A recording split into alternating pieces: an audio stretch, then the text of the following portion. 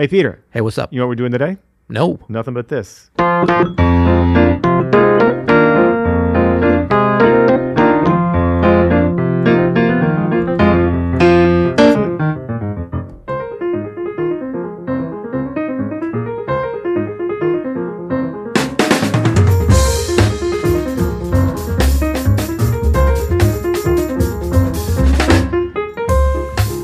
I'm Adam Manis. And I'm Peter Martin. And you are listening to the You'll Hear It podcast. Music advice coming to you, flowing to you, coming at you.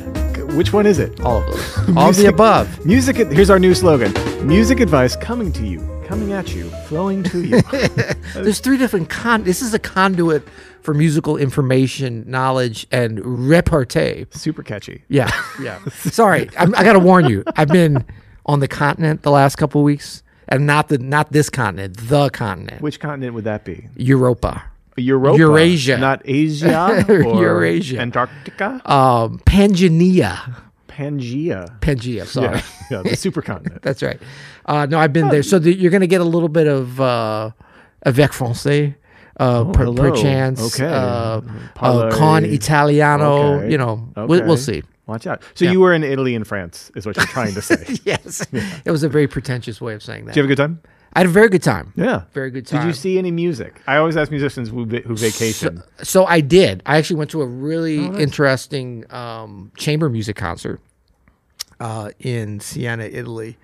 That was just great in a beautiful old hall, and so I didn't see a lot. That was actually kind of the main music I heard. Siena, beautiful. Siena's beautiful, and the surrounding area too. Yes, the Tuscan countryside. It was very nice. That's so great. Yeah, but that's not what we're here for today. No, we're not here for that. But it is good to have you back, buddy, and it's good to be back recording the podcast. And thanks everybody for blowing up some recent videos. I heard about that. Yeah, on YouTube. Yeah. If you haven't checked out the podcast on YouTube, go check it out, and you might as well hit the like and subscribe. If you're on YouTube right now, we're about to give you a free video podcast. You might adhere to a little agreement that we have. Ooh, is that still happening? I didn't know if that faded away in my absence. By the way, people are very much in the comments. Yes, saying agreement adhered to. Exactly. Yeah. And that's that's part of the deal is like you must adhere to this agreement. This is what we are calling, not what we're calling, what is the gentleman and ladies agreement. Well, can I just add something? Gentleman and or ladies agreement. Go ahead and do the basic agreement, but I'm going to add something to it this time. Okay, so the agreement is we will provide you with an amazing podcast,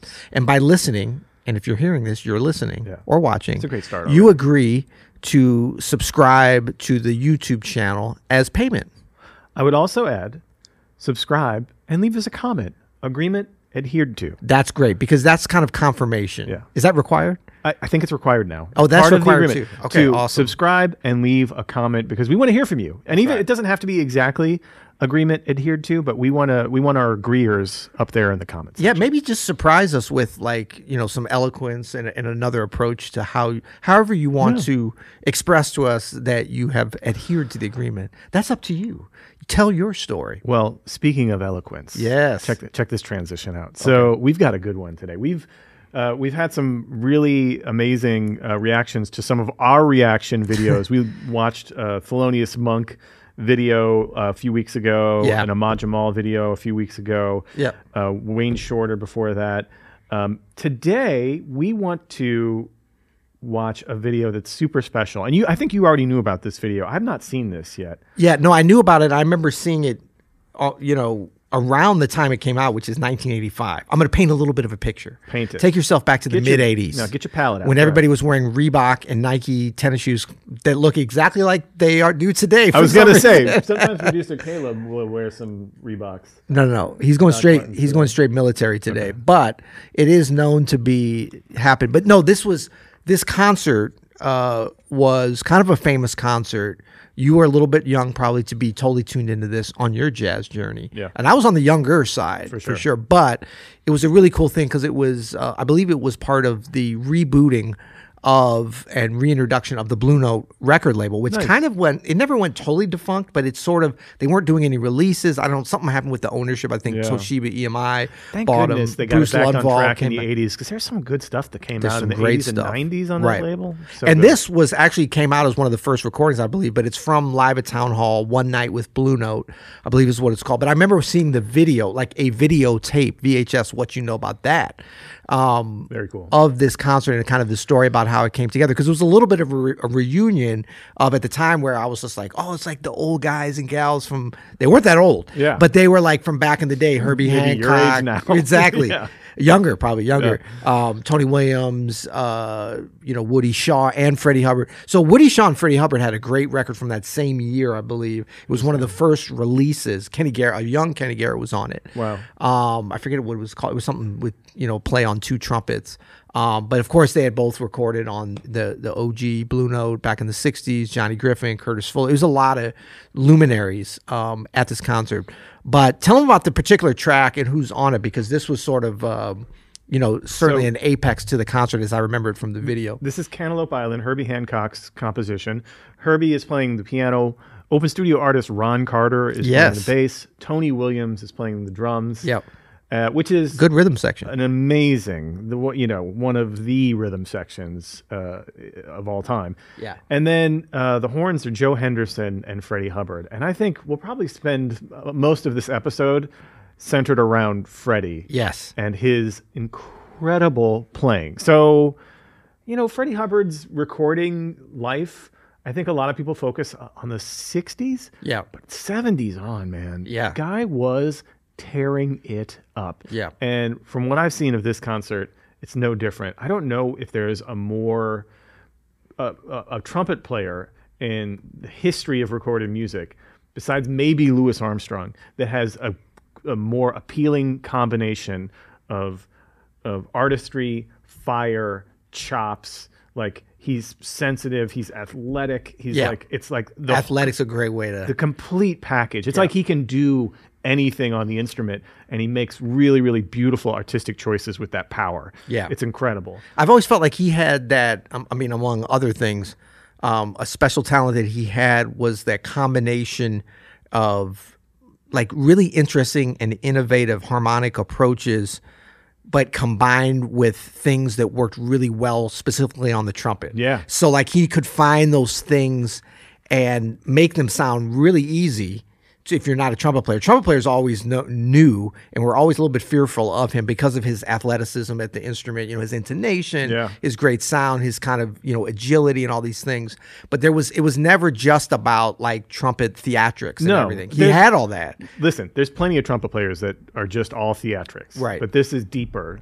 Freddie's playing has always been deeper, and it's his concept. Exactly. And so he had that really advanced, interesting harmonic concept, and so that he would weave these incredible, melodic shapes that fit really well on the trumpet. And then, of course, his technique was so great, he was able to do that, but really in service of the music in a super interesting way. And then his rhythmic conception was which we're going to hear on this. Off the charts. Yeah. Let's hear a little bit. Yeah. Here we go. This is amazing, by the way. And shout out to George Lucas for that. George Lucas for the production.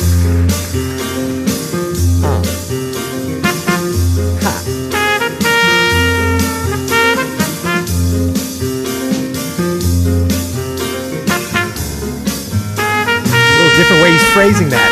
Bop, bop. What a great suit Freddie's wearing. Yeah.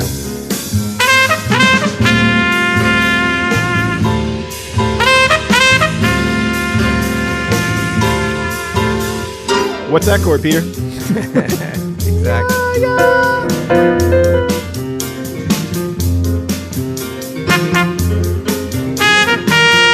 I love the way Herbie's already breaking it up.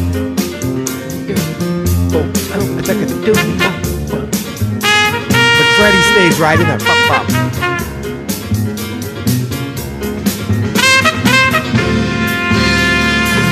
Why is the text still on the screen? Why is the text still on the screen? I don't know. That's horrible. Maestro.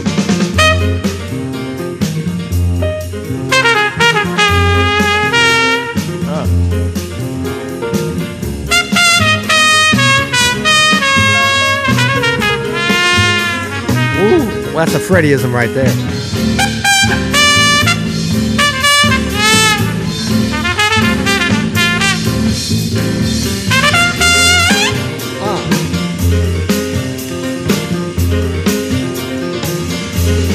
Busy comping, but effective. No, controlled dynamically. Up to that high G.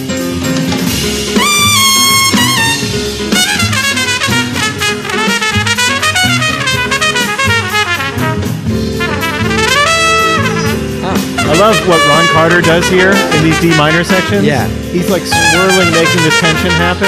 Yeah. Truly a master of tension and release. Yeah, on the low end. How hip Tony looks.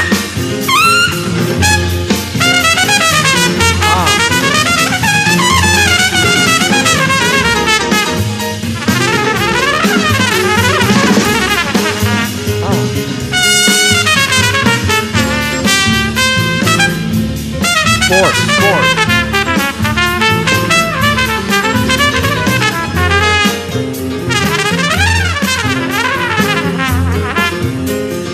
And he's just like...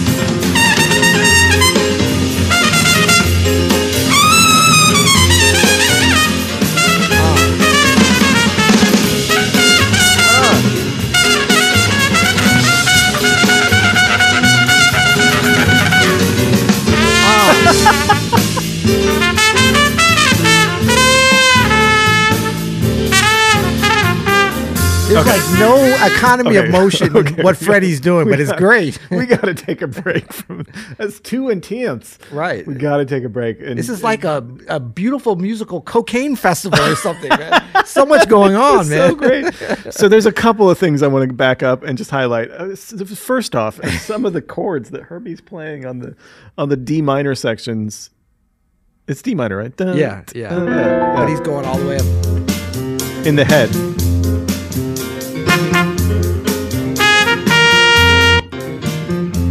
Hold on. Okay.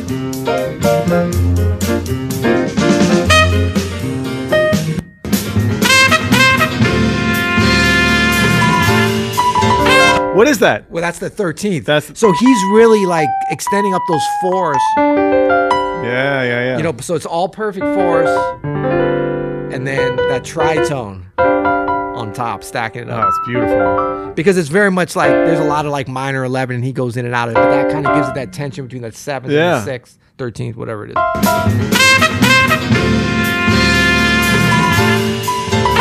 then he's resolving it down to the up or down. And then what he's doing there rhythmically is so like, and like he sticks with that a lot on this. The original would be what he's doing. Yeah. It's like,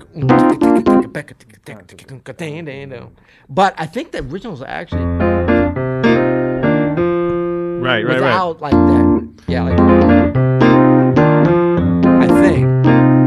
So he's adding in, you know, there's a lot of subdivision, and you know, Tony Williams kind of hints at that actually even before he plays it. Like there's a lot of playing around. And then when Tony did that big triplet, it was almost just like, hold on a second, we're resetting this thing. You know?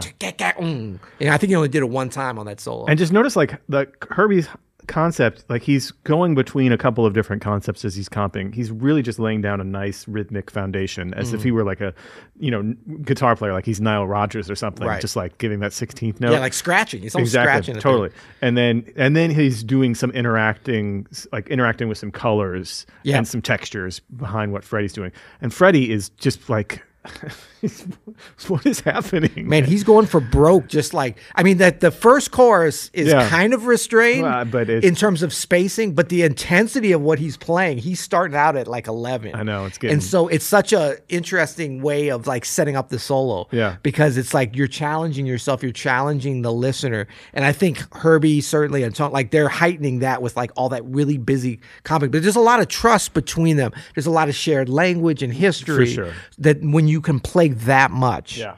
and know that that's the way Freddie's like, oh yeah, this is not a problem. I'm going to play on top of all this and layer all this hip, intense stuff in there with it. His phrasing is so strong and confident and intentional, and he sets himself up that he doesn't need you to help him. We were talking about espresso. This is all. There's no decaffeinato going on here. No, and this is all caffeinato. And then I mentioned, Ron Carter is also like he's laying down just something like a really big, beautiful sound on just in the pocket, and then on that you can tell they're using that D minor section to really. Yeah, a little bit of a release. And Ron is doing some like double stops and some like that kind of thing. Real foundational, but a little. The only time he gets a little bit looser for like sticking with the line. Tony too, and it's very effective. So like for any young musicians out there, that's how you play this song. Like, that's like the groove can stay in the pocket, and then use that third section, that C section, to sort of like really let things intensify, and then release it into the A section. And what's so great about it is like that's really the connection. Like everything else is different actually than the way this was originally. And actually, this was almost the exact same band. I believe it wasn't Joe Henderson on the. Was it? I know it was Freddie on the original, and maybe George Coleman. Mm-hmm. But same rhythm section. Like the only thing that they're doing the same is the form. Yeah. Like the melody. I mean, they're playing the melody, but Freddie's playing it differently. Actually, the groove is slightly different. Bop bop. Like the groove and the the way that he's comping and stuff. The bass line's pretty much the same, but like in that D minor section, Ron is stretching it out.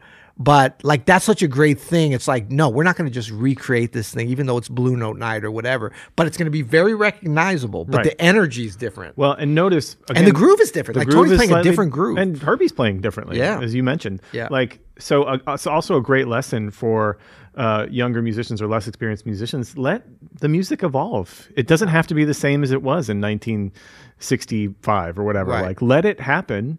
And be with it where it is. Like that articulation on the it's a big difference. Like it's a different feeling, but it sets up some kind of other energy with this performance, and I'm loving it. No, it's great, and it really places it for that evening, for that live performance. That's when this music is at its best. I think is taking this shared language or shared. I mean, like this is such a standard kind of like jam session. It's not even, I guess it's a jam. It's a standard. It's like everybody knows it. The listeners know it. Everybody loves it. Around the same time, there was like a kind of hip hop sample of this spin-off with one of those European hip hop thing, whatever. So, I mean, it's like, it's out there. So it's like, okay, what are you going to do when you got the OGs playing it, and it's very much placed during this time in a super exciting way. Let's hear a little more. Yeah.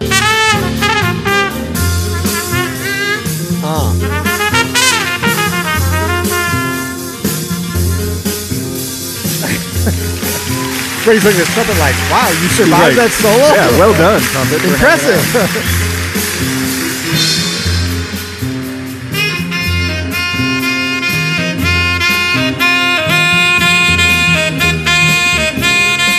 Now Ron's stretching out a little bit.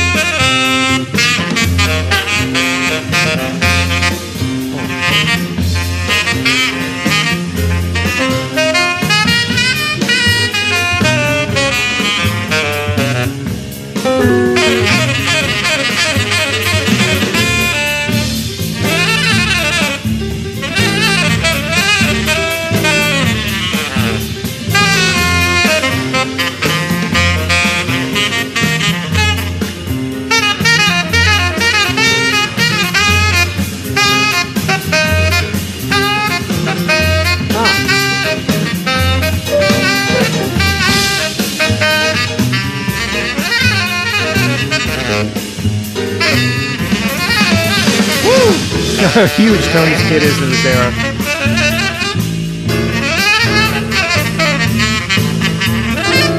Oh, that's what Herbie. What is that? On that D minor, I think he did his. The double, triple diminished. Yeah, like a D flat major over D minor kind of vibe. That, yeah. Which is such a great from that minor 11 over that 6. But it goes to show you that section is not about some kind of set color. It's about tension. It's about swirling. It's about creating tension to release it. And I think he went to that, like he was doing more like the force comping because of perhaps the way that Freddie Hubbard was soloing. Yeah. Like Joe Henderson is really doing a lot more third bass kind of. Yeah. Even like that kind of thing over that D minor. So that's kind of a way to give it a little bit of tension, but a little acknowledgement of that harmonic structure. Yeah, because Freddie was playing pretty outside. Yeah. And especially after the first two choruses. Yeah, and a lot of force stuff, kind of force jumping up and down.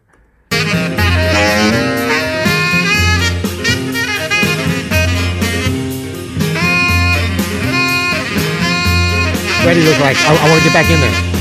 Come on, let me back. Come on, Joe, let me back.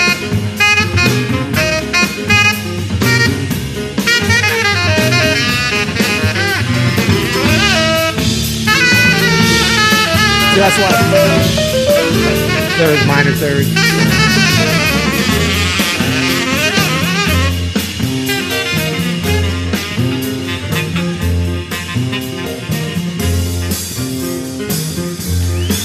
Great solo.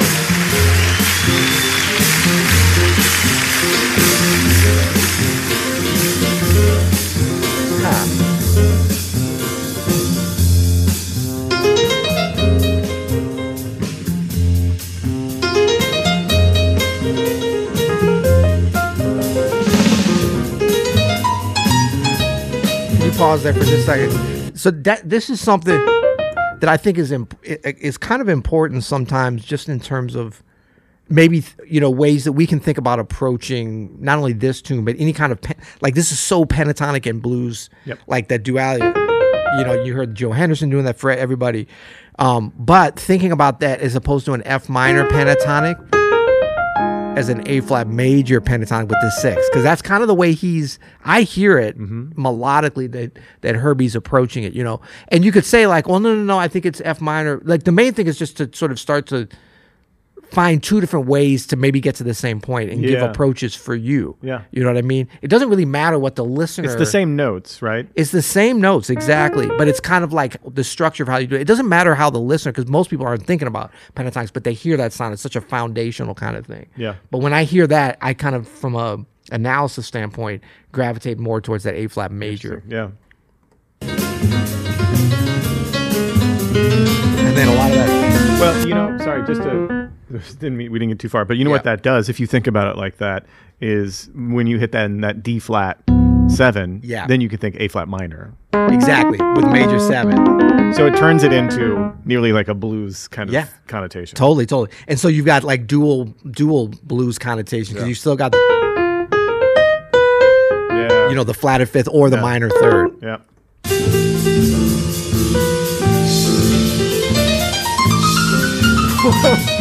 What was that though? I don't know. It's just Herbie being Herbie, as we say.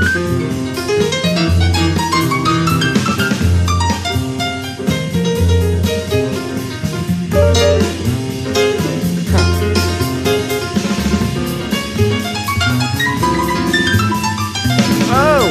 So he's hinting already at that D minor before he gets there. Whoa. Oh, so there he's D minor to D minor, going down a whole step as opposed to going down a half step. Is that what there. he's doing? I think so. Yeah. That kind of thing. I think so. Yeah.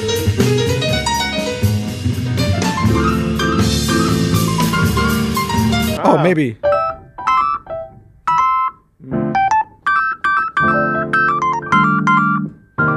Yeah, something maybe. Yeah, I think it's down a whole step. You gotta get Max Gamiz in here. Yeah, with a minor 9, it's the whole step.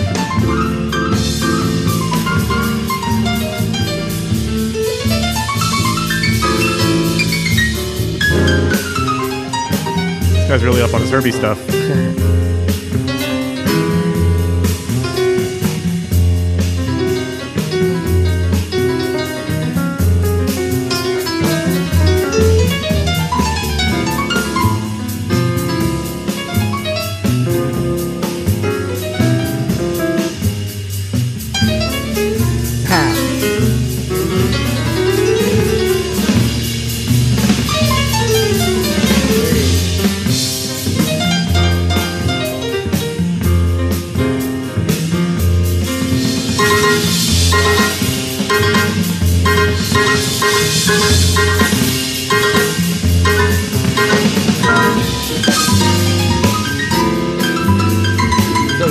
sliding up to it. Up to E flat minor, E minor, and then back to D.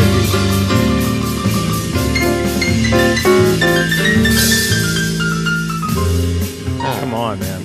It's just so many different opportunities to take it out. So like a lot of those times, well, several of those chords, you know, he goes when he's on the D flat, and then he hints up to that D minor already, and then he went up to the E flat minor and then came down to bring it back. So he's on that D flat 7, and then he hits. Yeah, he's not supposed to be there yet. Yeah. And then sometimes you're right. He is hitting this like, or this kind of thing on that this sort of double diminished, like D flat minor over D thing. Yep. C sharp minor, I guess.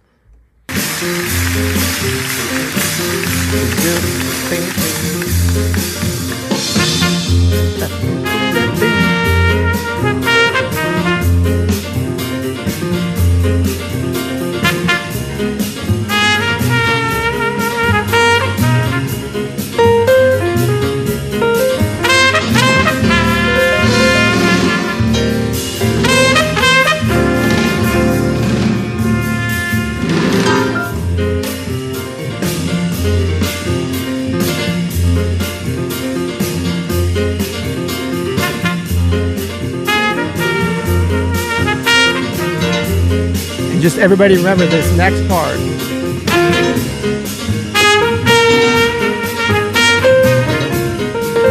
Yeah, a lot of people say, don't try to force it in.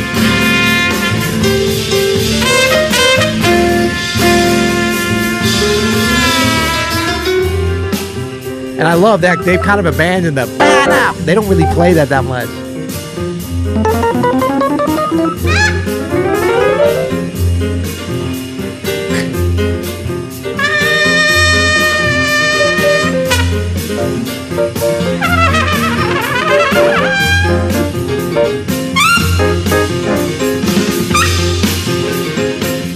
Did you ever get to hang with Freddie Hubbard? Did you ever get to hang with Freddie Hubbard? A little bit, yeah. Yeah? Some stories I can't really... He seems like he'd be a good time. He was a good time. Yeah, he was great. I mean, I actually heard him for the first time, would have been within a year of this here in St. Louis at St. Louis Community College. Oh, really? A little hall there. I remember interesting. Getting a chance to hear him, which was amazing. At Forest Park? Yeah, wow. Exactly. And he was, I mean, this period actually kind of mid-'80s, I think was one of his strongest periods. Like he had in the 90s, when I heard him, and even like early 2000s, I can't remember exactly when, I think he passed in mid 2000s, and wasn't like, he had some chops issues at different times. Obviously such a powerful player, so much technique that we, you know, the times when he had some different issues, you really could tell. But his playing was at such a high level that it was still like really, really good. But in thinking about it, this was one of, I think, his strongest periods. I mean, it was just like, you could just tell. I mean, there's like almost nothing he couldn't play that he was feeling. It's truly there was no amazing. Technical limitations necessary. It is just so joyous. It's so much fun to be a part of, to be on that ride. And what an amazing band. Tony Williams, I love the huge 80s kit. I guess that started in the 70s. Right, for him. right. That big Gretsch. Gretsch kit, huge drums, huge toms. Yeah. But like he and Herbie, it's funny, drummers and piano players, man. Yeah. They, you know, the ones that work well together, like Kenny Kirkland and Tane and Herbie and Tony, they just have this like otherworldly ability to create tension with each other and just create these colors around the band. It's just like there's certain, watching two people have a discussion. Yeah. You know, like even when there's a lot going on between that piano. I mean, you talk about Herbie and Tony, there's just so many different things. And then you go back and you just focus in on that. You're like, wow, you know, and to see these little sparks flying and where did they start? And then they start throwing them around. It's great stuff. So, I'm going to go back and kind of see if I can find this complete video. Maybe it's on YouTube. Oh, that'd be great. Of that whole concert, because it was a lot of great stuff happening. Well, thanks for joining us, everybody. Yeah. We'll be back with more. Until next time. You'll hear it.